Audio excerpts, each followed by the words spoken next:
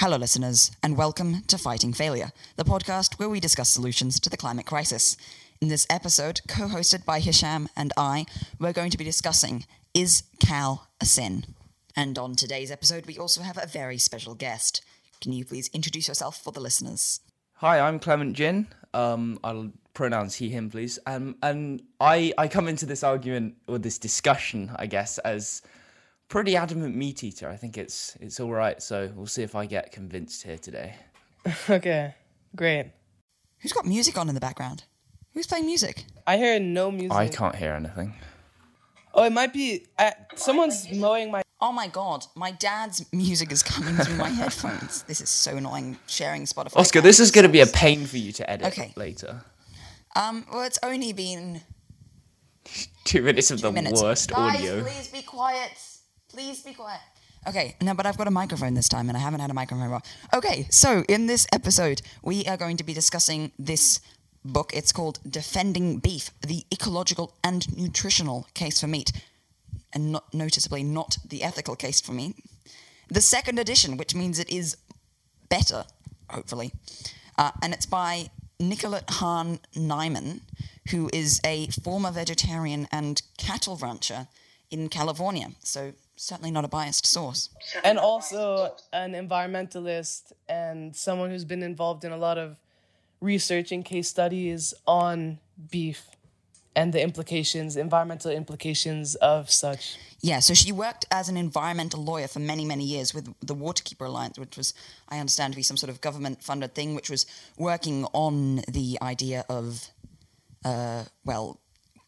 preventing water pollution as a result of agriculture. And so through her job there, she encountered a lot of different animal agriculture facilities, basically factory farms, that were extremely, extremely polluting.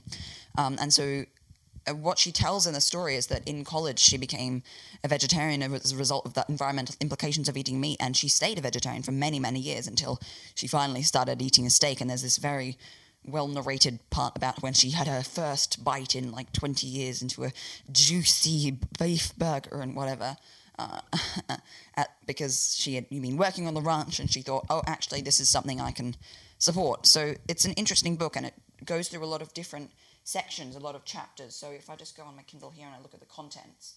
So we have the first section is called Cattle, Environment and Culture. We have the Climate Change Case, something, I can't, it says ... All food is grass, water, biodiversity, overgrazing, and people. Then we have, beef, food, and health. And so we have health claims against beef, and beef is good food.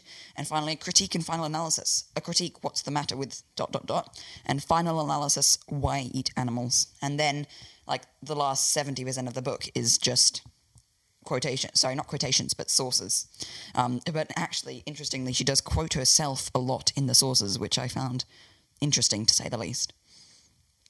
Although, to be fair, she has written a prior book about eating meat called Righteous Pork Chop. That made up a large number of the sources, and then also some of them were not so much sources as links to articles she'd written previously. But anyway, I think there is something to be said about critiquing, not just saying, oh, it's all cited, that makes it good, because it seems that she quotes Alan Savory a lot, which is contentious in the scientific community, and she also quotes certain, pro-animal agriculture magazines. And while that's not necessarily to say that they can't be trusted at all, it's important to look for impartial scientific sources that are widely agreed on in terms of statistics. But other than that, I think we're just going to go through this book chronologically and see what we think about the different things and points that she brings up about eating cattle. Yeah. So one of the first points that she makes really early on in the book is, may you always appreciate cattle for the food and the life they've provided you.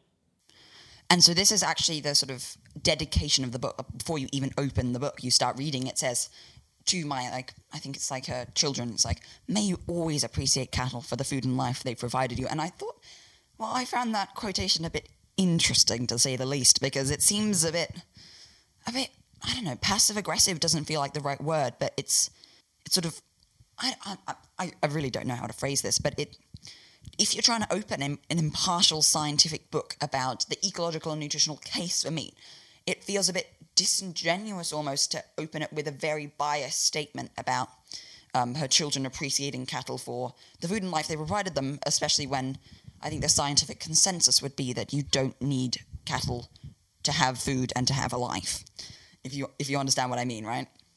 Yeah, but I think she's kind of making the assumption that, if you are someone who does eat beef, then I think she's just kind of highlighting the importance and significance of that. And I think she is right to open it with this appreciation for the cattle themselves.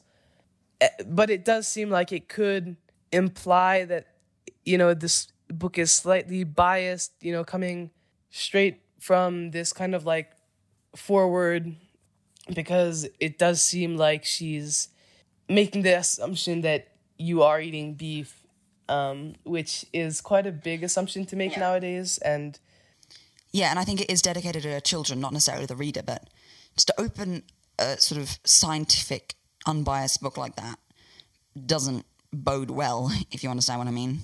I feel like it's really a really specific point. Like, I think to appreciate all food is something we should all do, right? Like, it's not, we shouldn't just be appreciating beef for the food and life that it gives us. We should be appreciating everything we eat, the vegetables, the dairy, the milk, or whatever we're eating. Yeah. I think she's just, trying to be specific in her introduction. And I think that, I don't remember, super well, because I really started this book over the summer, but, if she is dedicating this to her children, then, it does seem like, it's a fair thing to say if, her children have grown up, the sons and daughters of a cattle rancher and an environmentalist, like you can understand, But anyway, let's move on from that. Yeah, so I think what she says at the opening of her first chapter, which is The Climate Change Case Against Cattle, the subtitle is Sorting Fact from Fiction. And in all honesty, I think that's a perfectly valid point to make, is that I'm sure there's a lot of stuff that's maybe not completely scientifically accurate said about cattle.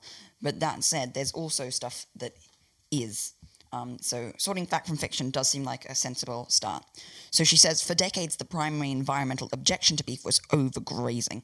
So that's quite interesting, is because I think we've definitely seen that there can be a correlation made between cattle ranching and the degradation of soils, even if the cattle are sort of raised openly. And I think a lot of this book is to debunk that idea of overgrazing, because actually what we see is that using a huge amount of chemical fertilizers and chemical pesticides on normal crops is what really can destroy the soils. And that's what we discussed a lot in our agriculture section back in 2021. Actually, I think I don't really disagree with a lot of the points she makes about overgrazing not being the problem with cattle, but I don't think nowadays that that's the primary objection anyway. I think most people are complaining more about the methane emissions and perhaps also about the treatment of cattle.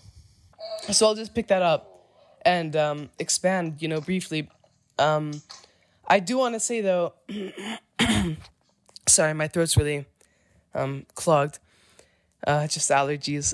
I think that something which I liked that she kind of put out early on in the book as well was that beef, although there's numerous problems with them, I think a lot of those problems are kind of overlooked, and I think people have focused on other problems which have been, oversimplified, over decades of anti-cow campaigns, and now cattle have just been stigmatized altogether, and that's not really a solution to anything. So I think it was really important to bring that up because, you hear about this everywhere, like in school, you'll hear about it, at home, you'll hear about it from your friends.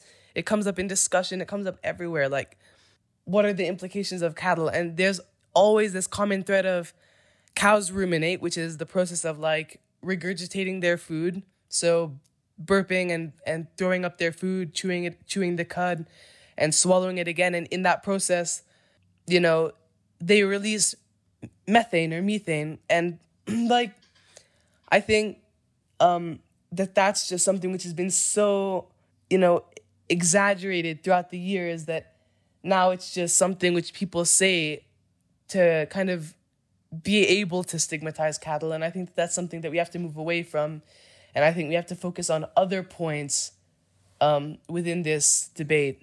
Yeah, I think it's definitely true that there's a lot of nuance within the argument against cattle. And, for example, a big distinction between factory farming cattle, i.e. on feedlots, and grass-fed cattle, as well as across the meat industry as a whole. From an ethical point of view, I think it's pretty obvious I don't think there's much nuance in terms of making exceptions, but I think from an environmental point of view, although on a whole, plant-based diet has been shown to be much more environmentally beneficial than an omnivorous one, I think there is a nuance to be had. For example, could grass-fed beef actually be good for the environment, or are there certain practices which are allowable if performed sustainably? And so those are those questions that we can be asking. Kind of elaborate on that. Although in general, definitely in general, vegetarianism and veganism are safer bets environmentally. Like, they're definitely more environmentally friendly on the whole.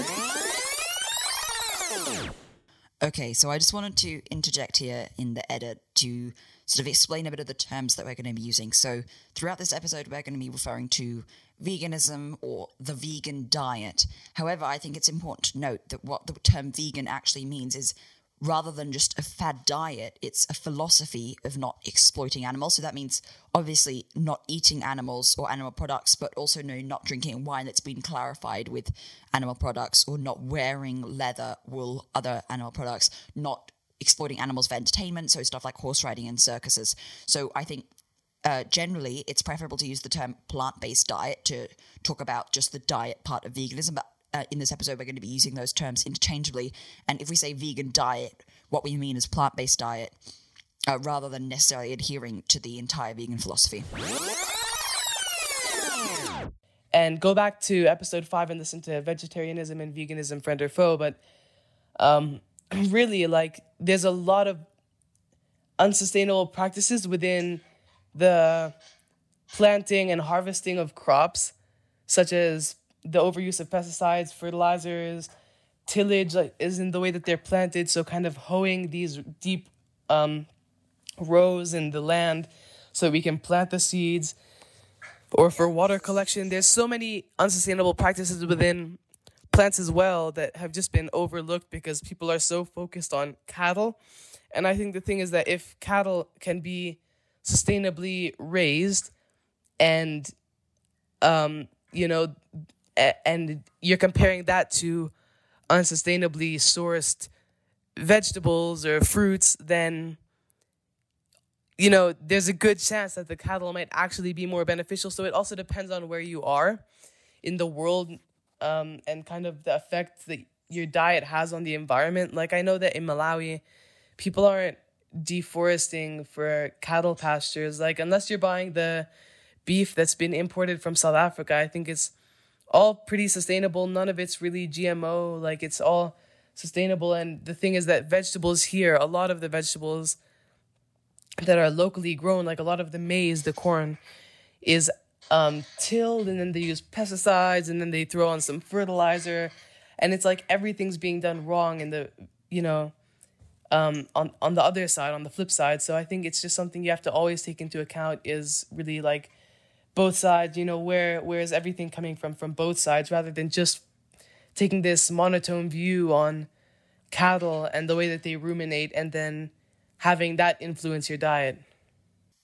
Yeah, and I don't know that's necessarily true that cattle isn't produced with GMO, because most cattle is raised on feedlots for most of their life, and most feedlot cattle, maybe not specifically in the US, but across the world, most feedlot cattle are fed with GMO soy. I think something like upwards of 70% of Brazilian soy, which is GMO, is exported to feed cattle rather than humans. So I think it's important to note that, and this is an argument across the meat industry, is that what we feed animals is really important, because sort of in general, or on average, you need to feed an animal about 10 calories in order to be able to eat 1 calorie of animal flesh. So, for example, if we feed beef 10 kilos of soy, we're only going to get 1 kilo sort of beef flesh. Now, those sort of statistics vary, but you're never going to get the same amount of nutrition as if you just ate the stuff you fed to the cows or any other sort of. So that's like the main animal. argument, or one of the big arguments for vegetarianism, Yeah. is that you're cutting out that middleman, right? The cow is not necessary Yeah, for sure. for you to gain the nutrition you need, and all it's doing is just sort of making that process of taking in nutrition more inefficient for you, because it has to go through the cow before it gets to you. Yeah, for sure. And also something people say is, and this is a big argument made by the book, is that, oh, but beef is really nutritional. And that's completely correct. Beef is much more nutritional. And something that's really interesting that we'll go into later is about sort of nutritional studies and what stuff you can get. But one thing that I've heard a lot when I've told people, I'm going vegetarian, I'm going vegan, is, oh, how are you going to get your vitamin B12? And while it's true that milk is a source of vitamin B12, not only are most dairy-free milk products fortified with vitamin B12, but actually it's quite common nowadays to have to supplement B12 for cattle. So that's even more middleman stuff going on there as well. Yeah. Which kind of leads me to my next bigger point, which is that, it's not the cow, it's the how, right? Isn't that a quote from the book? Yeah, it's not the cow, it's the how. Oh yeah, that's the book's mantra. Yeah. That's the main point, and the most important point delivered in the book is that it's not the cow, it's the how. It's how the cattle is raised. And so, Yeah. I don't know, Oscar, if you've highlighted anywhere that statistic on cattle feed, but of course, like you were saying, yeah. it's wholly unsustainable to, think about, okay, first of all, to get the soy feed, which a lot of the world's cattle, large-scale meat industry cattle is being fed on, they have to, deforest the Amazon rainforest, which for obvious reasons is not, a good thing. And then B, they have to plant it. So they plant it in unsustainable methods. They spray pesticides all over it. They throw fertilizers on there. And then C, then they harvest it using unsustainable practices. Then they ship it, halfway across the world. And then they have to mill it, which is also hugely unsustainable. And it takes out all the nutritional value. And then they feed it to the cattle. And so at that point, what you've done is you've gone in this crazy cycle, and you've ended up actually putting out ridiculous emissions through just getting the feed to the cattle. And I think that this is a big problem which is overlooked, because I think people are so focused on the cattle themselves ruminating and putting off methane, but really the biggest problem is what we feed them with. And so the feed is unsustainable, and then the feed has a great effect on how the cattle ruminate. So what cattle ruminate, which means that they regurgitate their food so that they can re-chew the cud and absorb more nutrients from the cud. And they do that so that they can get the most nutritional value out of everything which they eat. So they're actually really good at taking what is provided to them and turning that into something that's nutritionally beneficial to them. But when we feed them this, GMO unsustainable corn or the soy that we just mentioned, what's happening is that there's such low nutritional value in that, especially after it's been milled and dried and, gone through that whole process, that they need to ruminate more to be able to get, a fraction of the nutritional value which they need out of that. And so then what happens is that they regurgitate the food more, and then, evidently they put off more methane. And then that's really the source of that whole problem with the methane as a result of cows ruminating. And it's all it's primarily because of what we're feeding them. I wouldn't say that cattle are, intricately bad for the environment because they ruminate. If your point is that, cattle are bad for the environment because they ruminate, then, eland and all these wild ruminators should also be considered bad for the environment and should be, hunted down and eliminated. If your point is that cattle are bad, specifically because they ruminate. And so I think that I think that was one of the highlights of the book for me, was that she really went into it's not the cow, it's the how. Yeah, I mean, I totally agree with it's not the cow, it's the how, but I also don't know if that point holds any specific sort of weight, because you could say that about just about anything. It's just that cow and how rhyme. I could say, well, it's not the soy, it's the how. It doesn't sound as good, but I think while it's true, it's not really that useful to say, oh, well, did you know that the environmental impact of something changes based on how you make it? So while it's a valid point, I think it's not necessarily the most important to make. And I also have to disagree with your point about the ruminating being entirely a product of soy production. It's well documented that cows on grass also produce large amounts of methane. And while that's certainly amplified by soy production, cattle aren't necessarily immune when they're on grass. Yeah, no, I don't think you understood what my point was about.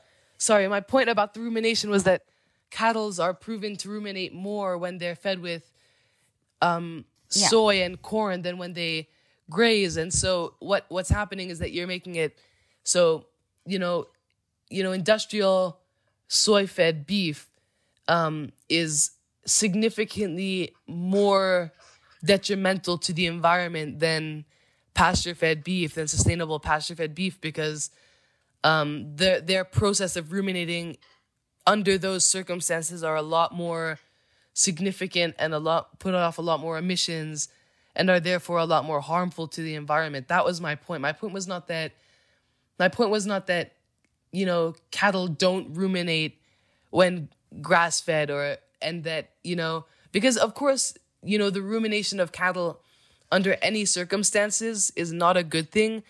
And so therefore the overpopulation of cattle on the planet, each of them having to ruminate to get the food which they need, is not a good thing. But it's the same thing as saying, like, humans fart, so we should kill all humans because humans fart and humans breathe.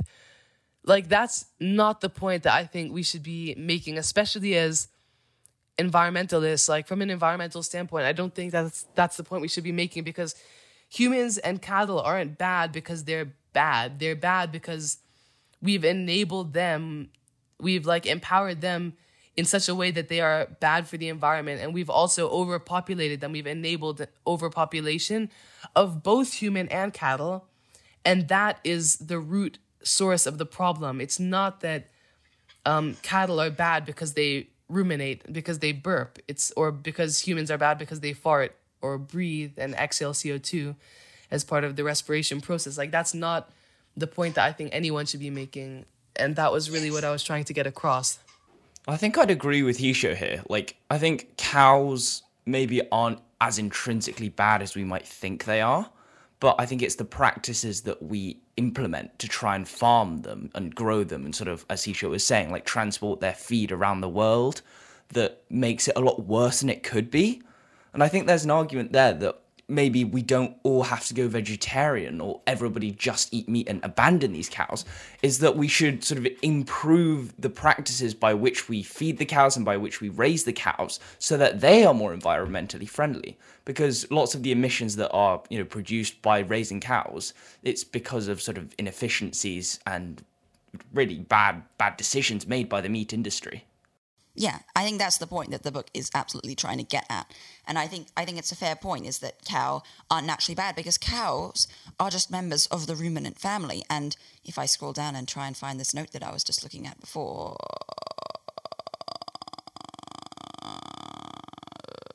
Where is it? This can be edited out, right? This is perfect. Yeah. Here we go.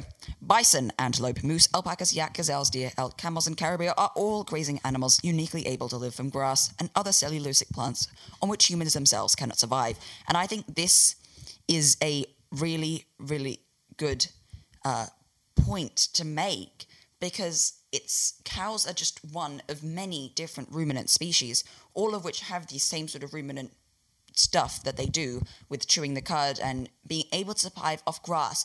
And I think this is one of the big points that I feel like with animal agriculture, is that we're feeding them stuff that is otherwise human edible and has been grown on land that is otherwise useful to grow crops directly for human consumption. But I think something that's really important to understand about cows is that they can be entirely grass-fed. They can be grass-fed, which means that we don't need to feed them anything that was made on human land. And I think that's a big point that she makes in the book as well about the practicalities, is that a lot of the grassland that pasture-raised and grass-fed beef are raised on is actually not fit for crops. You couldn't grow crops on it because it's not arable in that way.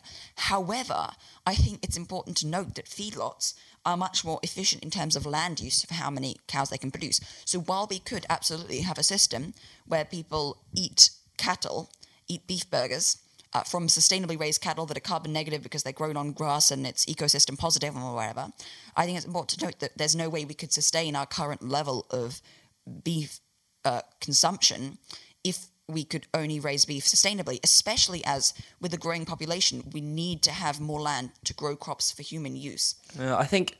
and I think that's a really important point to make. I think, beef is sort of just intrinsically worse for the environment and more inefficient than plants are because, beef is the middleman. By nature, it's impossible. Yeah, by nature. Yeah. The cows or an animal has to eat the plant and then grow it into meat, which is, by nature just a lot more inefficient.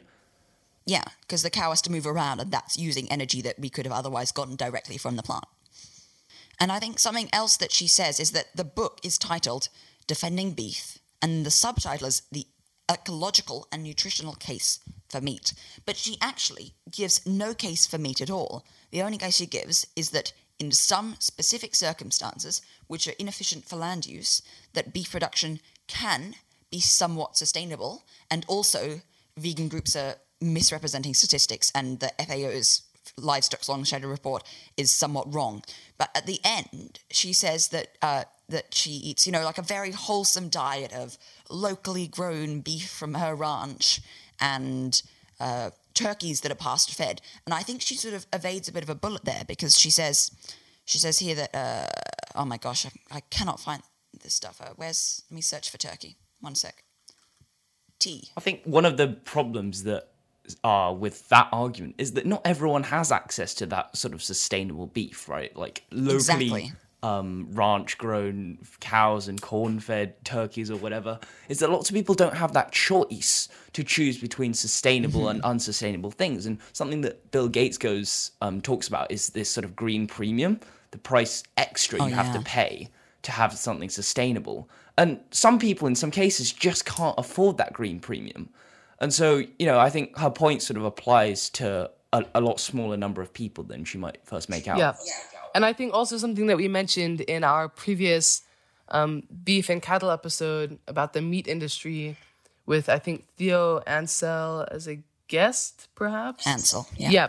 Yeah, no, we had him on for Eating Stew. Yeah, go back and listen to that. But one of the points that we made was that, like, especially in places like the U.S., to get, industrial GMO corn-fed beef, as opposed to, to get a couple fillets, as opposed to, buying a handful of vegetables. It's in the U.S., one of the most developed nations in the world. It is a lot more expensive a lot more expensive to buy vegetables than it is to get some unsustainably sourced beef, or to buy some fast food with, obviously unsustainably sourced meat. And so I think that it's just, it's availability, it's how widely practiced it is, and it's the cost, which kind of makes it impractical to, buy sustainable beef. But that's why you have to be so aware of, where you're living and what's available, because as someone of, like, I'm pretty sure, like, me, Oscar, and Clement, like, if we wanted to eat beef, I'm pretty sure that we could all, like, go to the store and afford sustainably fed beef. And in a place like Malawi, for me, that's not a huge problem. Like, it's not a sustainable practice, but it's not unsustainable, right? Like, they've not industrialized it to a significant point at which it's like wholly unsustainable. And so I think that you just have to be aware of like where you are, what you can get with what you have. Because if you can't afford sustainably sourced beef, then definitely one of the best options is to go vegetarian. Or if you're in a place where there's just no option, maybe it's not that you can't afford it, but maybe there's just no option whatsoever to get, sustainably sourced beef, then I'd say the best option is to just go vegetarian or vegan, It's just that you have to be aware of like where everything's coming from and what you have access to. Maybe there's an argument there that, like, because we could make beef a lot more sustainable than it actually is, if there were a greater demand for sort of strictly sustainable beef, then the greater demand would obviously, by just sort of economic forces, drive down the price of it and provide incentives for those meat companies to reduce that or even eradicate the green premium and make beef more sustainable just by consumer demand. Yeah, I mean, I think the problem here is that it's intrinsically far more expensive to raise any animal sustainably, because you need more land and you can't use the huge supply and stuff. And I think the point that she's making is that the sustainable beef in the US is from these sort of small, I'm not going to use the word family owned, I'll explain that in a second, but these small scale ranches that are doing stuff on a small scale, and it's not run by the big meat companies, because I think there's a huge problem across the climate change scene of greenwashing, and perhaps more specifically in the meat industry as well, of companies saying stuff is sustainable or saying animals are happy when actually that's really not the case at all. And I do worry that if there were more and more demand for sustainably raised beef, it's not necessarily the sort of thing that can be easily scaled up, because these ranchers aren't like huge companies with lots of financial backing. And actually she does say in the book that most of the sort of sustainable ranchers are on very, very tight margins to be able to sell their beef. So I think that's an interesting point to be raised. And I think more importantly, I think I just wanted to raise a point about family-owned and local, and these terms are often thrown around to mean, oh, it's sustainable. But the point about a local farm is people are like, oh, the local farm, it means it's so sustainable. And the first point to make there is that most of the carbon emissions of any food come from the production and not from the transportation. Transportation makes up less than 5%, so it's really not important. You shouldn't really be worrying so much about if your food is from your back door or from somewhere else in the country. You should be more worrying about how it's raised. The other thing that people say is, oh, it's family owned, and a large majority of animal farms. Please stop shouting. A large majority of animal farms in the US are family owned, but actually 99.9% of poultry farms in the US are factory farms. So that means that quite a lot of family-owned farms are also factory farms. So we shouldn't be using these terms like family-owned or local to denote the sustainability or the welfare quotient, if you want to use that word, of farming practice. Yeah, I think I'd like to elaborate. I think I agree with Clement, like, definitely, but I understand what Oscar is saying, and because I've been thinking about this a lot as well, just kind of increasing supply and driving down prices of sustainably sourced beef. And of course I have to agree that it's not anything easy, because it takes a lot more resources to raise sustainably sourced beef. However, I would like to put forward the point that I think it's all in kind of how we're using our land resources, because I think that if more farmers committed to sustainably sourcing their cattle and to sustainably raising their cattle, that I think that, like, using the land which is currently available to farmers on the whole, like, I think it's something like 60% of the US is farmland or something like that, or cattle ranching land. Like, there's some ridiculous statistic like that. I don't have it memorized off by heart, but with such a large percentage of the land dedicated to raising cattle, I think that if farmers recognized, that there are ways to develop sustainably and try to kind of exemplify that I think that using the land available to them that's already being used in countries like the US, I think that we could definitely shift towards a more sustainable way of raising cattle. And then on the whole, and then, of course, as the supply increases, then the demand, there's room for that demand can be met, really, and then prices will be driven down and such. Yeah. I do wonder, though, if it's correct to apply standard economic manufacturing supply and demand to sustainable meat. I do worry that if there becomes too much demand for sustainable beef specifically, that you sort of see a dilution of the actual quality, because there's nothing inherently scalable about sustainable beef operations in the way that there is with unsustainable factory farming operations. Because the factory farming operations, you're running on quite large profit margins. It's run by big corporations who are sort of contracting out the actual farming to farmers, and that's not a good situation for the farmers. And this means that you have the big corporations have a lot of capital that they can reinvest into contracting out or franchising out more and more unsustainable farming. They can also centralize the production of feed, which is mostly soy and grain. And that's what's fed to the cattle and other factory farmed animals on the whole. And so they can consolidate that. There is room for scalability within the feed, and that's then distributed to the individual farms. Whereas the thing about grass-fed cattle is it's grass-fed cattle, and in order to raise cattle entirely on grass, you have to have the cattle on grass, and so it's not extremely scalable, especially on very tight profit margins. You need just as many people to raise more cows, and you need just as much land to raise more cows, in the way that there is a bit more flexibility and a bit more, magnitudes of scale? Economies of scale with perhaps factory farming. And I do wonder if there's a sort of risk in driving up the demand so much that we might convert more unconverted land to grassland for cattle, which could have problems if you're deforesting, all in an attempt for people who are trying to be sustainable. It may not actually be sustainable as you want. One thing, before I get cut off again, is that at the end of the book, the author is talking about how she lives a sort of very wholesome diet, and she eats, stuff from local farms. And one thing she says is we eat grass-fed beef and pasture-raised turkey. And she does talk about how they raise turkey on their farm. But I think she's sort of dodging a bullet here when she says pasture-raised turkey, because I don't think that turkey can be raised entirely on grass. They're not ruminant. So while the turkey is raised on a pasture, that turkey is still being fed grains. And, probably is relatively sustainable grains. But I think it's important to point that out, that you can't raise turkey with them just eating grass. You have to give them feed. And this is the same thing with, free-range eggs, is that it's important to note that even free-range eggs and free-range hens are still fed soy or other sort of grains like that to make up their feed. And this sort of ties into a bigger point as well about the progression of agriculture from when it used to be, we have these animals that, each family might have one or two, and you live together with them and you feed them scraps, and it's all sort of very contained in the whole.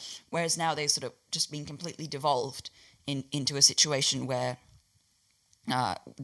we divert huge amounts of land. We store the animals on a small amount of land, which is bad for the animals, but then we use a huge amount of arable land to then feed the animals as well. So it's unsustainable in both directions as well.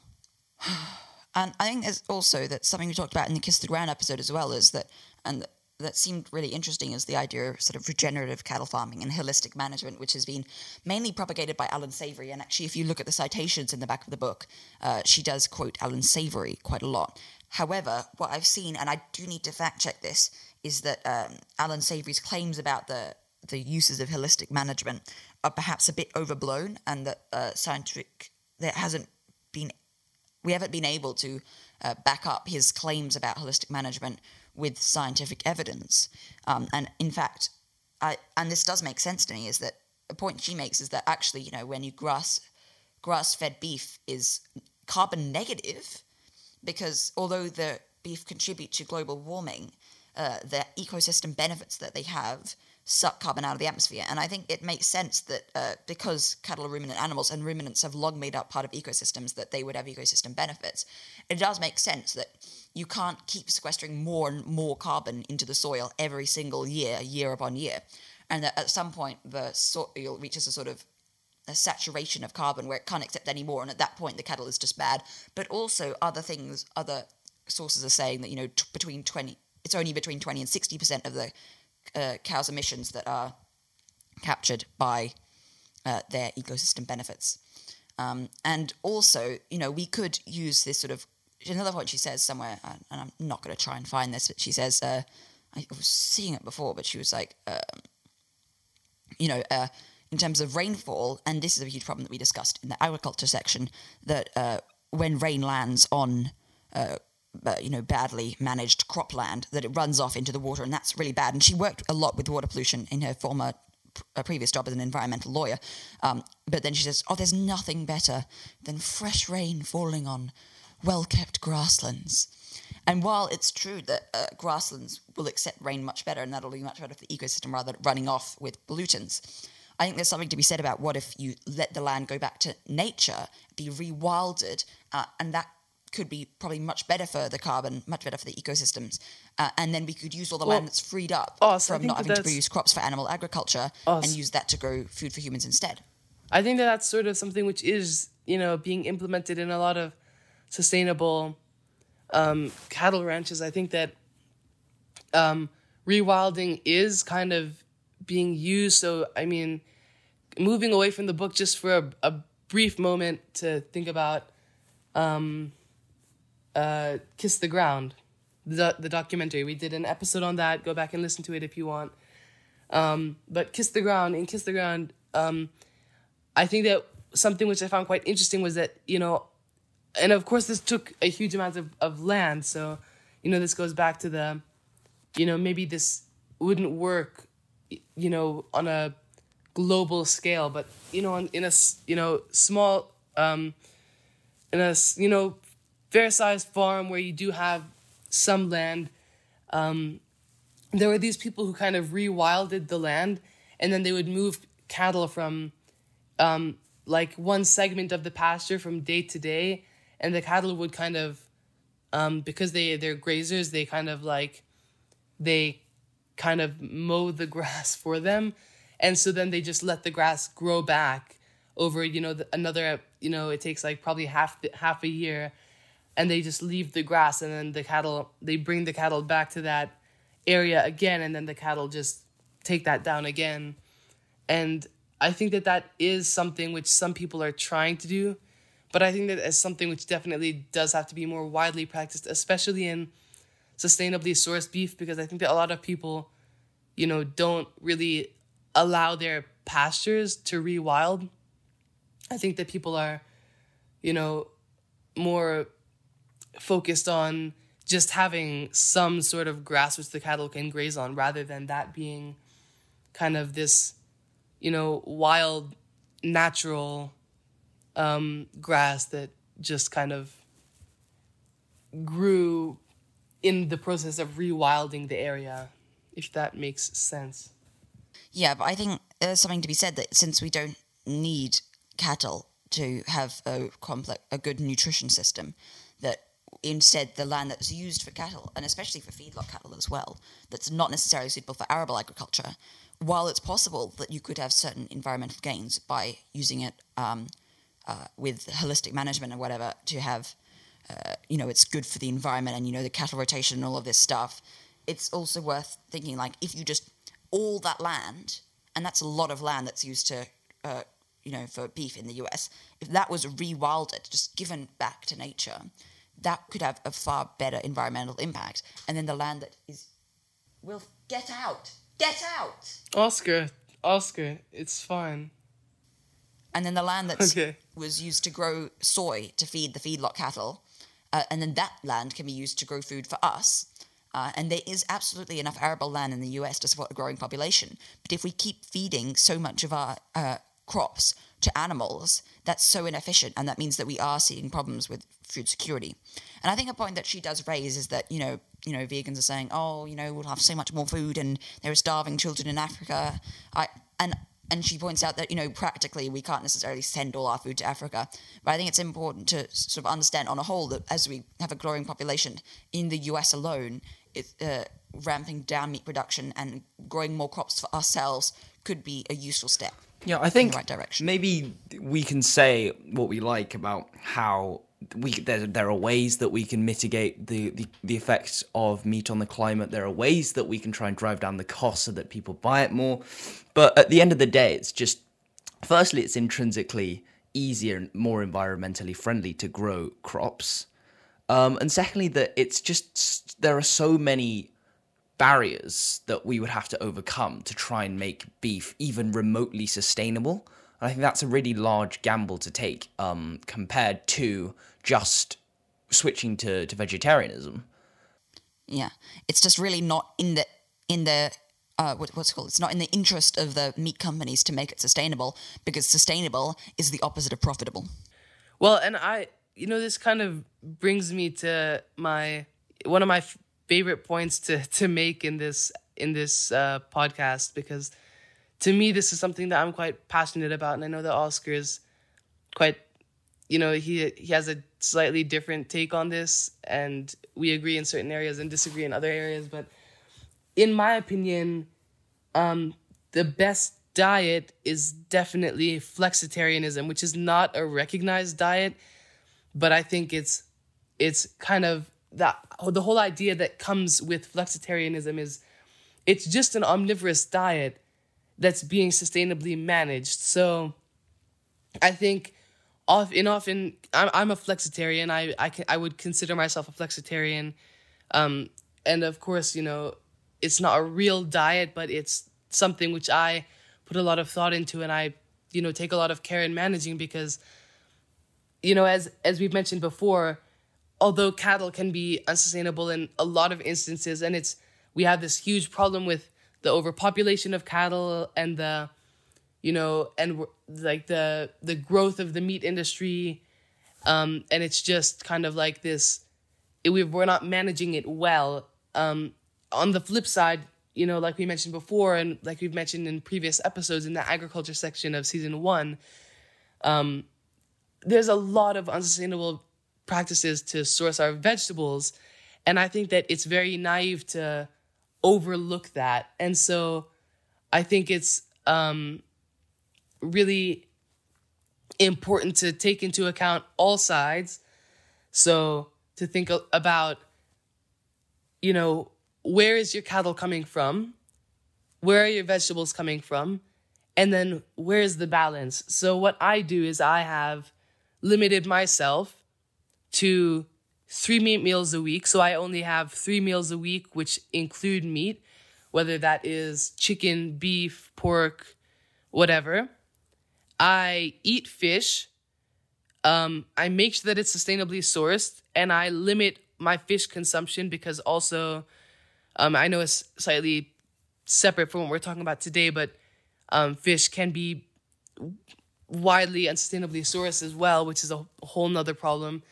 And then we have a garden at home, and we have our own compost, which we use to fertilize the garden instead of artificial, urea-based fertilizers or whatever, ammonia-based fertilizers, sorry, not urea. And we grow our own vegetables, so we get a lot of vegetables and fruits from our garden. But on top of that, if we have to buy fruits and vegetables, we try and buy locally sourced vegetables that have not been shipped from South Africa or from the US. And we also, when we're purchasing our vegetables, we try and be, careful, especially when I'm there, we try and be careful about whether or not it's GMO or it's an organically sourced, produce. So that's something which I think, everyone should take into account, is just you can't look at just cutting beef, really. I think that is very naive to say, I'm going to cut beef from my diet because beef is bad. Because if you say I'm going to cut beef from my diet because beef is bad, and then you become a vegetarian, but you're getting all this unsustainably sourced vegetables, you're honestly just doing bad by the environment in another way that you refuse to recognize so that you can feel good about yourself. And I think that that's a big problem with a lot of, inexperienced vegetarians and vegans, is that they think they're doing something great by the environment by just being a vegetarian. Well, you could really be doing a lot of harm. So I think you have to, if you want to be a vegetarian or a vegan, and I'll let Oscar talk about this after, but you have to put there's a lot of thought which has to go into that process, because you have to think about where you're getting everything from to make sure that you're not getting unsustainably sourced vegetables and fruits and such, and unsustainably sourced meat alternatives and such. So, but as a flexitarian, I think that, again, this is probably the best diet because it's the easiest. It's definitely the easiest environmentally friendly diet to uphold, because all you have to do is think about where you're getting everything from, and then limit your consumption in each area by a certain amount so that you're not, over supporting like the meat industry, for example, or unsustainably sourced vegetables. And then voila, it's just, you have yourself a fairly environmentally friendly diet. And I think that that's something which everyone can do, because I think a lot of people probably aren't ready to, like Oscar, deep dive into veganism or vegetarianism, or maybe they're not ready to purchase or can't purchase all the sustainably sourced vegetables and meat substitutes, which I've been talking about. And so in that case, I think flexitarianism is a great option, which just means think about everything that you purchase and you're pretty much good to go. Oscar, would you like to talk about veganism? Yeah, there's a lot to talk about there about what you've said about flexitarian diet. And I think one of the first things to know is that you said, it's something everyone can do, and I just blatantly think that's false, because any sort of sustainably and you can rebut me at the end, I'd like to have my turn, but I think any sort of sustainably produced, whether it be a crop or an animal product, is going to be more expensive. And I think for a lot of people who are impoverished or just don't have that much money that they can spend on food easily, I don't know, and I don't think that they can afford to buy organic vegetables and organic fruits and organic grains and organic, and also, which is and why then also try and get I think, sustainable Oscar, animal I'd like to just build on that briefly, which is why I think as a flexitarian, like, I think the thing is as well, like, I think a lot of people cannot afford, sustainably sourced beef, grass-fed beef, or organic food, or non-GMO vegetables, or whatever. And I understand that, and I recognize that. But I think that if you consciously try and cut your consumption from each area, so if you're not having a beef burger every night, so you're not over supporting, the unsustainable meat industry, or you're not having, fruit which has been shipped halfway across the world as your breakfast every day, and then supporting consumerism, I think everyone can kind of cut from different areas, so that even if you're not able to get sustainably sourced food, so that you're not over supporting any sector, really. And I think that is something which people should try to do, because I know some people can't, just, based on where they are, maybe it's not something to do with money, but maybe it's just where they are, they can't get sustainably sourced produce. And that's something which is, I think, quite common, unfortunately. And even when it is, like we mentioned, it's not always, feasible to buy it because it's expensive. So I think it's just important to try and limit your consumption from each sector, and then I think that could do a lot of good potentially, even if you're not sustainably sourcing everything that you purchase.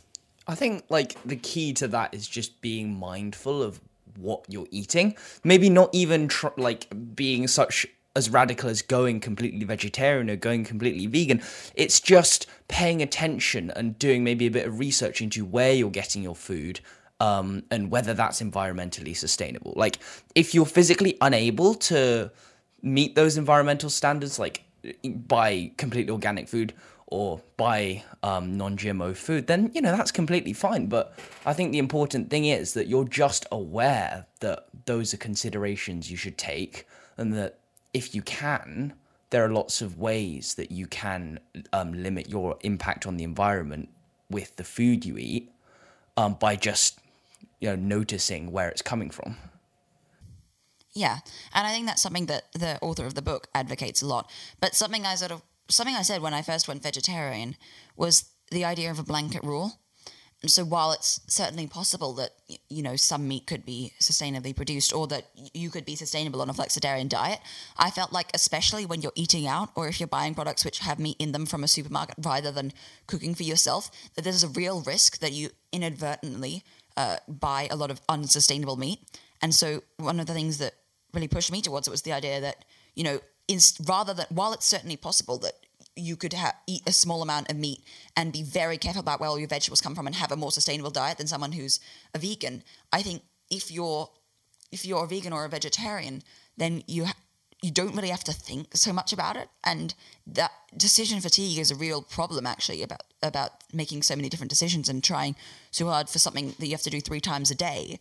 And so if you just have this blanket rule and you're like, okay, well, even if perhaps sometimes some of my food isn't the most sustainably sourced, I know that I've avoiding the most common culprits for unsustainable food. And I think it's also important to think about like the effects of the food that you're eating, even if you're a flexitarian, because something like sustainable beef, she basically disputes the UN Food and Agriculture Organization on their statistic about the impact of cattle ranching in terms of carbon dioxide equivalent emissions.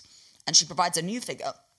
And I was quite surprised because this new figure she provides, and I don't know if I'll be able to find it, is actually still quite high, especially compared to crop production. And I think because of this intrinsic inefficiency, and because also, it takes up so much land as well to do it in a more, carbon efficient way, how sustainable is it really to have any meat at all? Something else to point out is stuff like fish. The fishing industry produces more carbon emissions than the aviation industry as a whole. And so is there really such a thing as sustainable fish? Like if you've seen the documentary Seaspiracy, for example, then you might be really asking, is it really at all sustainable to have fish given the completely dire state our oceans are in? Because anything that's bottom trawled is just, obviously not at all good for the I'd environment. like to point out, though, that way. Seaspiracy is very biased and provides a very one-sided view on it. And although I agree with, most of the points that they make, they don't really provide any solutions to it or any Well, they do. optimism. They say you should stop eating fish. Really? Yeah, but that's not the solution, is it? The solution is not to stop eating fish, because fish is a great source of protein and healthy protein at that. And I'll disagree with that.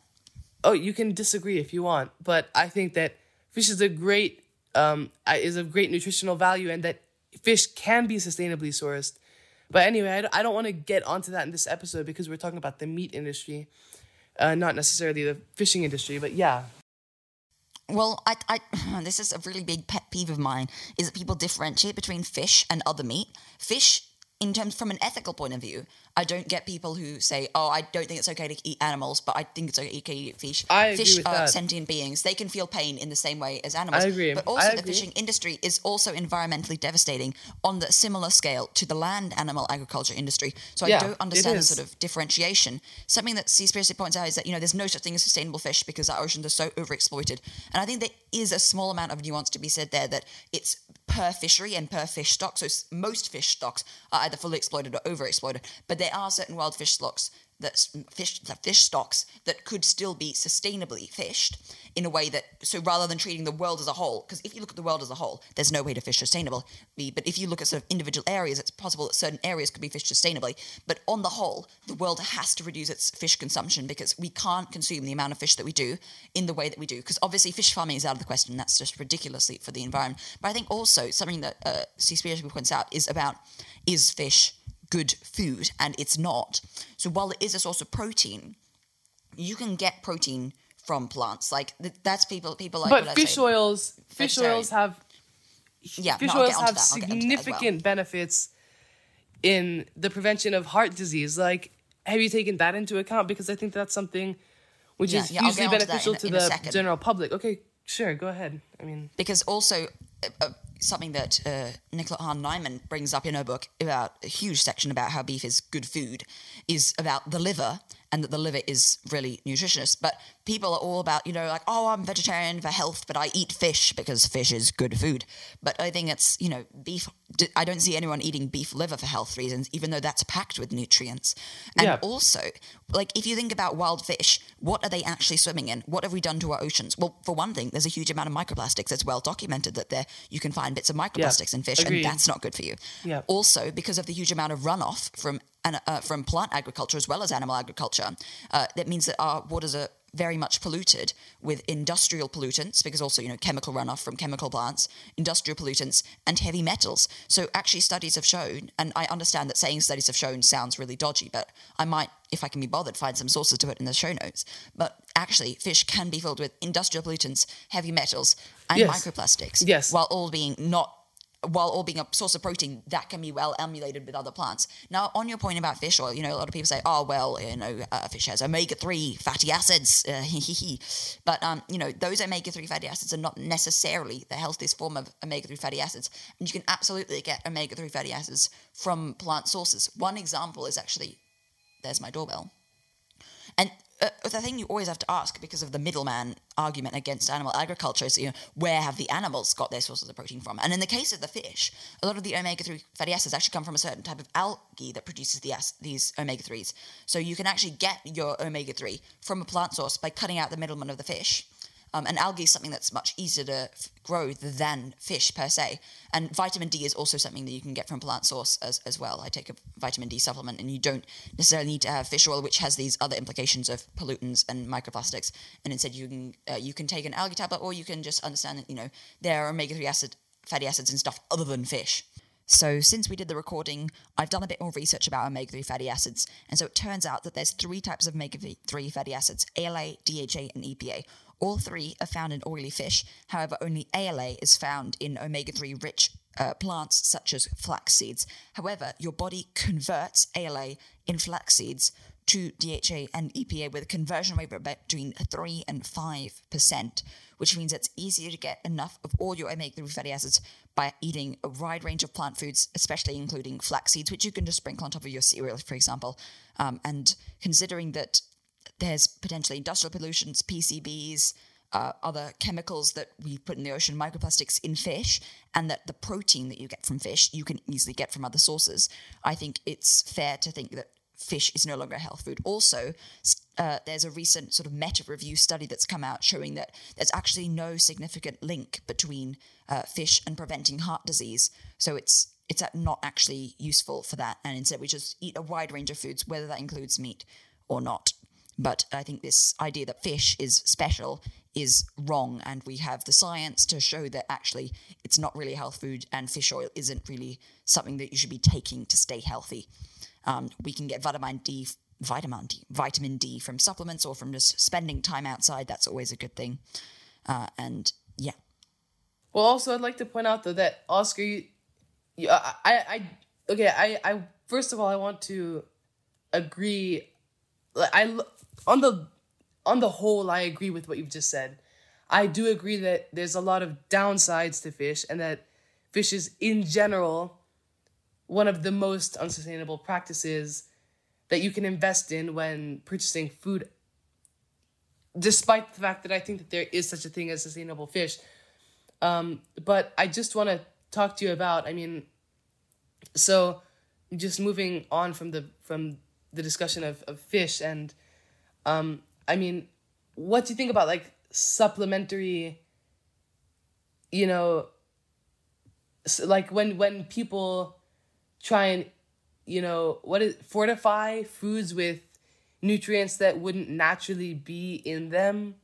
I think that in often cases it's a lot harder for the body to absorb those nutrients from the source, because it's not a natural source. And I think also then, where are they getting those nutrients to fortify or whatever the foods with? Like, where is that coming from? How are they doing that? Is it sustainable? Is it as healthy? Is it as easy for the body to absorb? Like, to me, okay, I'm for the most part a vegetarian. Like, my flexitarian diet is, I'd say, like, I'm on the rare occasion eat meat. I barely eat meat, even though I allow myself 3 times a week to have meat in some form. I don't generally eat meat, and so for the most part, I'm vegetarian, and I do invest in like fortified foods and like meat alternatives. But really, like, is it as good as, say, beef or fish? Like, is it as good as the natural source could be, has the potential to be? Like, I don't, it doesn't seem like it from what I know. Now, that's a really interesting question as well, because I think, on the one hand, what do you really mean when you say a natural source? Because the cow hasn't put iron in its flesh for us to eat, and we've sort of adapted to be able to absorb it. And I think for iron, there's a distinction between heme and non-heme iron. So heme iron comes from animals. It's because of the hemoglobin that it's much easier to absorb the iron from flesh, basically. So eating beef is a better way to absorb iron. Non-heme iron is found in large quantities in stuff such as spinach and kale, but across lots of plants as well, you can get iron in a non-heme form, which means it is harder to absorb. However, having vitamin C, which you can be found in citrus fruits, for example, can aid the absorption as well. And I think Impossible, the company that makes Impossible Burgers, or is it Beyond Meat? No, I think it's Impossible, are also working on basically making their own version of heme from soy, so that you were able to absorb iron better. Yeah, but then and it gives it that fleshy taste. In that case, then you have to think about, like, okay, so they're fortifying it with heme. They're trying to mimic heme iron from soy, but is that soy sustainably sourced? Or is it coming from deforested parts of the Amazon where we're unsustainably growing soy, and then are we shipping it halfway across the world to somewhere where we're gonna, mill it down so that we can produce that artificial heme iron, so that we can insert it into a food which does not provide the nutrients that you need as easily as a more direct source such as cattle. And that's something which I think about a lot, because despite like my support for vegetarian and vegan alternatives, because I do, eat a fair amount, I think in often cases, I think that they're smart enough they're really marketing it to dumb vegetarians in a way, because they're, I think, no, don't take this badly, Oscar. I mean, because I wouldn't, I'm saying this and I eat, some of, these alternatives, but I think that the thing is that they source a lot of the stuff which they put in their alternatives unsustainably, and it's like unsustainable soy and corn and stuff, and that's really detrimental to the environment. But they're, in their advertisements, they're saying, well, this is so much better because it's not beef, it tastes like beef, you get the nutrients you need, but it's not beef, and so it's really environmentally friendly. And I think that they're taking this really, I think they're exploiting the kind of monotone view that a lot of the public has on beef and fish, and like this negative mindset which we've kind of gotten into. Like, we've created this stigma surrounding beef, and I think that they exploit that and try and make their products seem more sustainable, despite the fact that they're sourcing a lot of their stuff unsustainably. And on top of that, you might not be getting the same amount of nutrients that you need, or maybe they're harder to get, so they're harder to absorb, so you need to eat more of the food or more supplements, which then costs more, so that you can get the same amount of nutrients. I think that there's, on the nutritional side, I think that it's a lot harder to to be nutritionally healthy as a vegetarian or vegan. And I'm not saying that it's impossible, but then that also comes into the environmental, sector, like I've just sort of mentioned, and I don't know what you think about that. Oh gosh, there's a lot to break down here. So I think the first thing, I want to go back to the point about supplements. And so a lot of food that non-vegans eat is supplemented with iron. So specifically breakfast cereals, at least in the UK here, are generally fortified with iron, so that people can get a good amount of their iron intake, whether or not they follow a vegan or vegetarian diet. Then there's also salt. So it's not fortified in the UK, but in most countries around the world, salt is actually iodized, which means it has a small amount of iodine added to it, because often people on Western modernized unhealthy diets don't get enough iodine. And so I don't think it's necessarily a thing specific to... Please let me finish my point. Please let me finish my point. Yeah, sorry. Yep. And so I think supplements are something that some vegans take to be, on the safe side.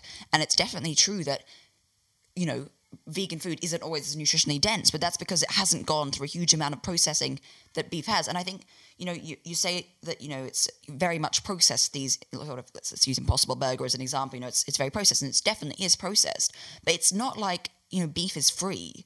Like, there's a lot that goes into making beef, and that's in terms of the ranching, and the cows live, for like 2 years before they're slaughtered. So, and the cows go through a lot to make this, and while it is natural, like in quotation marks, but it's not necessarily, freely available. Cows don't grow on trees, so there's a lot to be said there. But on your point about the, I can't even remember what your point was, about the cows and... Oh, yeah, you were talking about the soy being really unsustainable. And I don't think that's necessarily true. I don't know if you've provided me with a source showing that Impossible sources their soy from GMO farms in Brazil. I haven't, but I know that a lot of... Okay, yeah. It's just that a lot of large scale... I think, this is based off assumption because I don't have a source at the moment. I don't buy my food from Impossible, so I haven't done any research. I've never purchased from Impossible beef or whatever it's called. Like, I've never sourced my alternatives from there, but I know that a lot of these large scale processed production facilities, I know for a fact that they exploit this stigma against beef, which is what I was saying, which is what you forgot. They exploit this stigma against beef so that they seem like a more sustainable alternative, despite the fact that in many cases, not always, Oscar, but in many cases, or at least in part, maybe it's not the soy, but maybe some other ingredient which they're sourcing has been unsustainably grown, unsustainably harvested, and then shipped across the world. Okay. And so that can be a big problem. Yeah.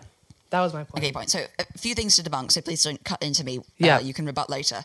But the first thing, you reference a lot in your arguments, and you shipped halfway across the world, but I referenced earlier that, the production is the vast majority of the carbon emissions, and the transportation account for a very small part of that. So when we think about locally sourced, we should be thinking about more about what's seasonal and what makes sense to grow in harmony with the environment rather than what's necessarily being shipped halfway across the world. Yeah. So the thing that you say a lot about, the soy that's used to make these meat alternatives, and there's a few things to debunk with that. And the first thing is it's often not soy. There's a lot of products. So, for example, Beyond Meat is one of the... Please stop singing. Beyond Meat is one of the most popular alternatives, and that we do have that in the UK. We don't have Impossible over here. But the thing with Beyond Meat is it's actually made with pea protein, and peas are actually known, they're very good for the environment because they're legumes and they insert nitrogen back into the soil. So I think a lot of meat replacements are made with pea rather than soy. But there's also the thing is that, almost all soy is used to feed animals. Very small amount of soy is used for, making meat alternatives. So while grass-raised beef doesn't use soy, like a huge majority of the beef grown for beef in the United States is raised, at least for part of its life, in a feedlot fed soy. And so this means because of the middleman that when we have soy products instead of eating cows that are raised on soy, that it's obviously better to just have the soy directly, no matter how the soy is sourced. Then also, compared to grass-raised beef, grass-raised beef uses a lot of land. So if we wanted to entirely eat grass-fed beef, we wouldn't be able to have as much grass-fed beef per person because you just can't make as much grass-fed beef as you can soy-raised beef. Mm-hmm. So that means that actually we would still want to be having some of these Impossible Burgers that are used with a small amount of soy so that we can have real beef sometimes as environmentally appropriate and as our production can allow, and then mostly be having these soy-based alternatives Would you allow me to come in here for a second? Would you mind? Okay. Because it just it just brought me back to this whole idea of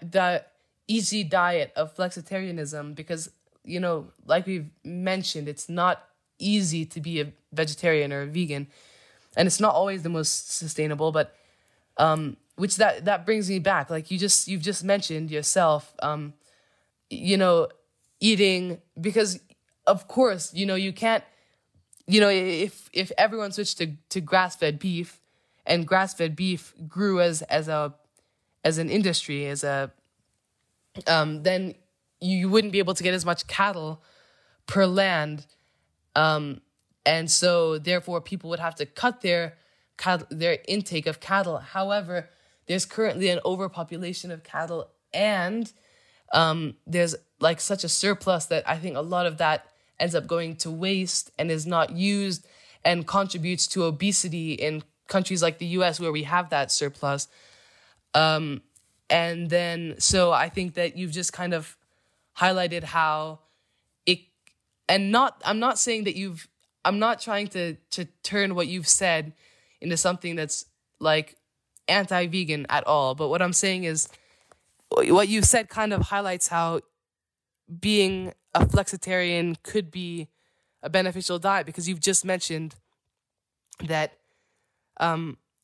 eating a portion of sustainably sourced cattle and then some, impossible meat or whatever it's called could be a fair diet. And that in that case, you're a flexitarian because what you're doing is you're conscious, like you're limiting your consumption from either sector so that you're not, over supporting either, and you're being conscious of what you're intaking. So I just wanted to make that point again. Yeah. Oh, no, I understand this. Is that from an environmental perspective, I understand that there's nuance within the argument and that it's possible for people who are super attached to their meat and not really attached to their animals to have a flexitarian diet in a way that's environmentally sustainable. And I don't think I was ever really denying that it's possible to be flexitarian and to be sustainable. Like, I think your diet probably is, Hisho. My two arguments are thus, and the first is that the easiest way to vastly reduce your carbon emissions from your food is just to go plant-based. And the second is that I think flexitarian, like I said, from an environmental perspective, is understandable. But my reason for being vegan is ethical rather than environmental. And I think at first, I was drawn in by the environmental arguments, but I realized that I didn't really agree with the way that we use animals and exploit animals for our food and other parts of our life as well. And I think my last point about in response to your arguments against soy is that a lot of these meat replacement products are based in are targeted at environmentalists and flexitarians just as much as they are at hardcore vegans and vegetarians. So I think a lot of them will have implicitly they want to be good for the environment and not use GMO soy. For example, I drink oat milk, and my oat milk is not produced abroad. It's produced within Europe. And, currently I'm having organic oat milk as well. However, the problem with organic oat milk is it's not fortified with B12 or calcium, which means we have to have non-organic oat milk in order to get the right nutrients, because ultimately oats don't have as many nutrients as milk naturally, because there's no middleman to sort of... And then it has to be fortified. Bring in a vast range of nutrients. Yeah. But I don't have any problem with that. It just means the Soil Association won't certify it as organic. But for yogurt, I substitute my dairy yogurt, I substitute it with soy-based yogurt. And this is from a brand called Alpro. There were other brands available. But what's specifically good about the Alpro soy yogurt is that it says on the packet, because it's targeted potentially at people who are environmentally conscious, it says GMO-free and rainforest-free soya. So I know for a fact that one of my biggest sources of soy is Alpro soy yogurt that I have with my breakfast every morning, and I know that that's not made with rainforest soya or GMO soya.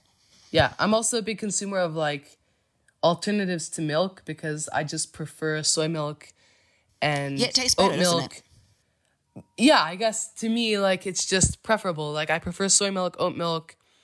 I prefer almond milk, although I think almond milk I'm very iffy about. I'm not entirely pro the almond industry and the way that people grow almonds, but anyway, I definitely consume that, and I just think, I kind of want to. I'm afraid that we're gonna scare the listeners with how long this episode's been. But this is gonna be a long episode. I want to end this off kind of soon, but I want to say that I understand the ethical implications of being an omnivore and eating meat. And I mean, to me, this is something which, I'm a significant animal lover. I'm an aspiring biologist, conservationist. I love animals for numerous reasons, but I've never had a problem with like eating meat. And I don't know why, but I know a lot of people who do have, this problem with eating meat, and I accept that. In fact, I understand it, even though I don't, feel the same way. And I just think that, if I just wanted to kind of give the listeners this, is that, if you're a vegetarian for either because you're, doing it for ethical reasons, because you kind of anti-killing, cattle, slaughtering cattle for food, or if you're being a vegan because I don't get veganism entirely, but maybe because you don't. Okay, so it's me again, and I just wanted to quickly interject to explain to you the reasons for veganism as opposed to vegetarianism. And basically the reason is that if you're a vegetarian, you're opposed to the killing of animals. However, the thing is within the dairy, egg, and honey industry, there is a lot of killing of animals that takes place. So specifically, generally the young males are in the dairy industry taken away from their mothers. So are the young females, in fact. And if they're female, they're fed on a milk replacement until they grow up to be able to give milk themselves. And the males are often either killed, raised for veal, or sold off for beef. And the male chicks in the egg industry are macerated alive, basically in a big blender. As soon as they hatch, they're just thrown into this big blender because they don't produce eggs either, and they're not the same species to grow up for meat. So if you weren't sure, that's the reasons for being vegan as compared to vegetarian. But yeah, back to the episode. I think it's just, whether it's for environmental implications or because of ethical implications. And I want to point out that I think a lot of people try and justify their ethical, their decisions that they've personally made for ethical reasons with environmental reasons. I think that, like, I know a lot of vegetarians who, have gone vegetarian because they're not ethically okay with, meat and the way it's sourced. But when you talk to them about it, they're like, oh, but it's so environmentally friendly. And I think it's a problem, first of all, to justify being a vegetarian like that. I think if you want to be a vegetarian for one reason or for another reason, or if it's for both reasons, then you justify it for the reason that you made the decision. You don't try and justify it for a reason that you don't understand. Sorry, that's just me going on a little rant because that's a pet peeve of mine. But I think that it's important that, even if you're doing this for ethical reasons, that, despite the fact that I don't think you should be trying to justify your, reason with your, with environmental implications, I do believe that it's important to always take into account where your food's coming from. It's, this has to be something which is constantly on your mind. And I think, the majority of our listeners are, people who do have some fraction of a choice in what they consume. And I think that it's important to, when you're in the supermarket, or notify your parents or whatever, but I think it's always important to take into account, where is your food coming from? Is it sustainably sourced? Is it organic? Is it non-GMO? How much of this am I consuming? If I consume this, can I compensate it with this? And then on top of that, if you're going to make this decision, am I getting the correct nutritional benefits from my average meal? Because I know a lot of people who go vegetarian try like lentils, for example, and despite lentils being, a great source of like a lot of nutrients, in fact, like lentils are great. You have to consume a lot of lentils to get. That's not necessarily true. Well, lentils are full of protein. Lentils are full of protein, but you have to consume a lot more lentils than because lentils are tiny. Consume. Exactly, but what I'm saying is, you have to consume a lot more than you would have to consume beef, and you have to. Well, if you're gonna, more? What my point is that if you're gonna try lentils, you have to be conscious of the fact that you can't like measure out like 1 kg of lentils because you got 1 kg of beef, and 1 kg of beef is, like whatever, a healthy amount of protein in your diet. Like, you have to be conscious of how much nutritional benefits you're getting from everything that you're intaking and just be careful of what you're intaking and where it's coming from. And then you'll be a perfect vegetarian, vegan, or flexitarian. Yeah, I mean, I don't necessarily agree with your argument about protein. I think it's very, very easy to get protein from plants, and there are very much examples of vegan bodybuilders who they definitely get enough protein. Oscar, so it's easy. Absolutely possible to get enough protein, and it's not really that difficult either. You're twisting what I was saying, Oscar. I'm not saying that you can't get protein as a vegetarian. No, I know you're not saying you can't get protein, but you're making it seem like it's a lot more difficult than it is. And I have a primarily vegetarian diet. I rarely eat meat. And I get plenty of protein, but I have to be conscious of where I'm getting my protein from and how much I have to consume. Because,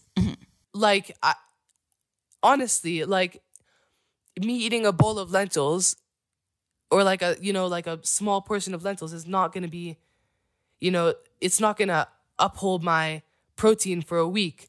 So if you're not ready to if you're not ready to eat like a ton of lentils every day, you have to then think about other alternatives. So I think a great one is tofu. But the thing is that a lot of tofu comes from unsustainably sourced soy, which is why they get organic tofu. Yeah, which is why this whole process takes a lot of consideration, which is what I'm trying to kind of highlight here is that, if you're ready to make a change, either as a vegetarian, vegan, or a flexitarian, it takes, a conscious effort from all sides, from both the environmental side and the nutritional side, to be sustainable and to be healthy. And so that's the point I'm trying to make, because you have to be conscious of that all the time. But if you want to be, if you keep eating meat, that's obviously very unsustainable. So, of course, whatever you're doing, you have to be conscious about your diet. And I think you're being a bit unfair on veganism and vegetarianism, because I think, you're saying, you'll have to eat a lot of lentils is just completely untrue. There is a huge range of plant-based sources. There's lentils, there's chickpeas, there's so much different things. You don't understand what I'm saying. Okay, no, I was afraid. Let's move on from this point. No, let me, I want to reiterate my point again, because what I'm saying is not that there's limited sources of protein in vegetables. There's significantly more ways that you can get protein from vegetables than you can from meats, because there's limited amounts of meats and there's limited types of meats. However, what I'm saying is that sometimes that protein comes in smaller quantities, or it's harder to access. And so what I'm saying is coming into a vegetarian diet or a flexitarian diet and trying to be, more sustainable and trying to get protein from, vegetarian sources, what you have to be conscious of the fact that there's multiple sources, and that within the, when thinking about purchasing that source of protein or cooking a meal with that, you have to be conscious of how much is a healthy portion of that. So that's the point I'm trying to make. I'm sorry if I confuse you at all. I'm not, because Oscar, I've been like a flexitarian for about a year now, and it's been going well, and I've definitely been getting enough protein because I've been, muscle building as well. I wouldn't call it bodybuilding, but I've been going to the gym a lot. And I mean, I know for a fact that you can get significant protein and all of your nutrients through an array of sources, but it's just that you have to be conscious of what sources those are. Can you get them where you are? And how much of that source do you have to eat to be healthy? That's the point I'm trying to make. And I'm sorry if I... No, it's a fair point, but I feel like it's unfairly leveraged against vegetarians and vegans, because a lot of people who are on a meat-based diet, to put it that way, don't really care at all about their nutrition, and they eat a bunch of KFC or whatever. Sure. And they don't care, they don't worry about their protein intake, and they don't worry especially about their vitamin intake. But whenever someone says, I'm vegan, they're like, how do you get enough protein? But especially about vitamins and stuff. So I think it's totally a fair point that you have to be careful about your nutrition. But I think that's applied to anyone who's on any sort of diet, whether that's omnivorous or vegan. I don't think it's necessarily a point to be made against veganism. Yeah. That's why I also mentioned flexitarianism, because flexitarianism is just an omnivorous diet with a conscious effort to be sustainable. And so it's just as a flexitarian, it's basically just being an omnivore with a sustainable mindset. And that I don't like that. It can vary with how much meat consumption, you intake, but That's why I put that in there. It's because as a flexitarian, like I think as every omnivore, I believe should be a flexitarian, and I believe that we should see more people trying to be vegetarian. But I do not believe that people should be going vegetarian and justifying that because beef, cattle ruminate. Like that's not an okay point to make. Sorry. Yeah. Let's move on from that point. Moving on. Because we're running out of time. What I'd like to do is basically just summarize each of the chapters of the book. So the first chapter we've gone into a lot, which is the climate change case against beef. Yep. Then she says all food is grass. And basically what she's saying in this chapter is that beef get their food from grass, but we can't. Therefore, beef are good. Then she talks about water. And I think she basically says, beef don't actually use that much water. And, animal rights organizations have been meddling with the statistics to get the most favorable statistic.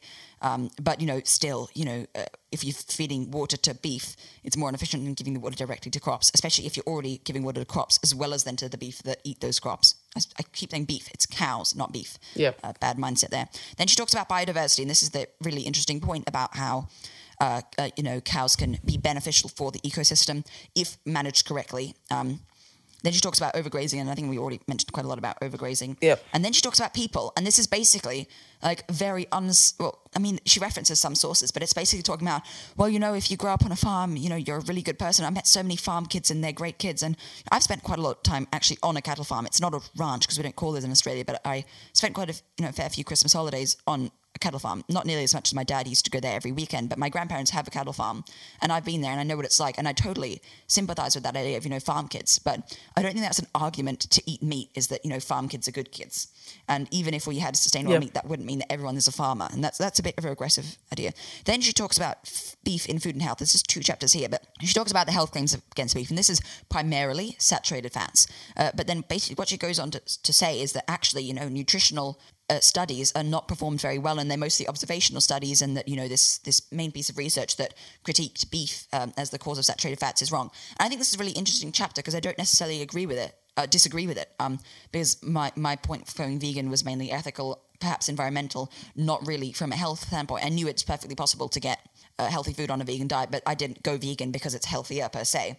But anyway, the health claims against beef, it's really interesting to get this perspective on something I'd never really looked into before, which is how nutritional studies are carried out. And it was interesting to see, that actually perhaps sugar and to an extent refined grains are what's causing most of our health problems, and that seemed to be backed up by better data compared to beef, which is not necessarily correlated very well, and beef intake's been going down while obesity is still rising. So I think that was really interesting. I haven't looked into the sources, but it seemed legitimate. What she goes on to say, though, is actually what we should be doing is instead of having a carbohydrate-based diet, we should be having almost entirely fats and protein, 70% fat, 20% protein, 5% protein and like only 5% carbohydrate. And as you showed it's like proper like sort of clinical studies that showed low carb diets are good. But I felt like this was a bit discordant. Is discordant? No, like dissident? Because she had previously said, we've eaten beef for thousands of years, therefore it's good for us. But then she also goes on to say, despite the fact that we've eaten carbohydrates for a long time, actually, we should be eating mainly fats. And so that was interesting and maybe something to take on, but not entirely from a health not entirely from an ecological perspective, maybe more nutritional. And then she talks about beef is good food. And again, I don't necessarily disagree with this. I just don't think we should be eating beef from an ethical perspective. But she talks about how it's got lots of protein and it's very much nutritionally dense because it's an animal that's been collecting nutritions. It's an animal that's been walking around collecting nutrition and accumulating it into one body mass. Of course, it's going to be more nutritionally dense than something that's just been grown out of the ground. That's by nature, but there's, of course, problems with that, and we can get good food. Finally, she goes into the critique and final analysis. A critique, what's the matter with eating meat? I don't remember what's in that. And the final analysis, why eat animals? She tries to argue for an ethical perspective of why we should eat animals. And just a couple nights ago, I was like, I should probably read that again and see if it makes any impact on my decisions. And I read it, and I came out of it feeling like I just had no idea what she'd actually just said. It didn't actually make much sense why she was arguing that it's okay for us to eat animals. So I'm just going to go there again. But why eat animals? So she goes into the idea about, beef contributes to global hunger because it uses up a lot of land. And she, I mentioned this before, she talks about the practicalities that we couldn't necessarily distribute food equally. But I still think, from her arguments, we should be like the argument she presents here, we should be reducing meat anyway. And then the world produces some 3,800 calories per day for every man, woman, and child on Earth. And no mention of non-binary people there. This amount, she notes, is almost double what's necessary for adequate nourishment. So yeah, equitable food distribution is certainly a problem.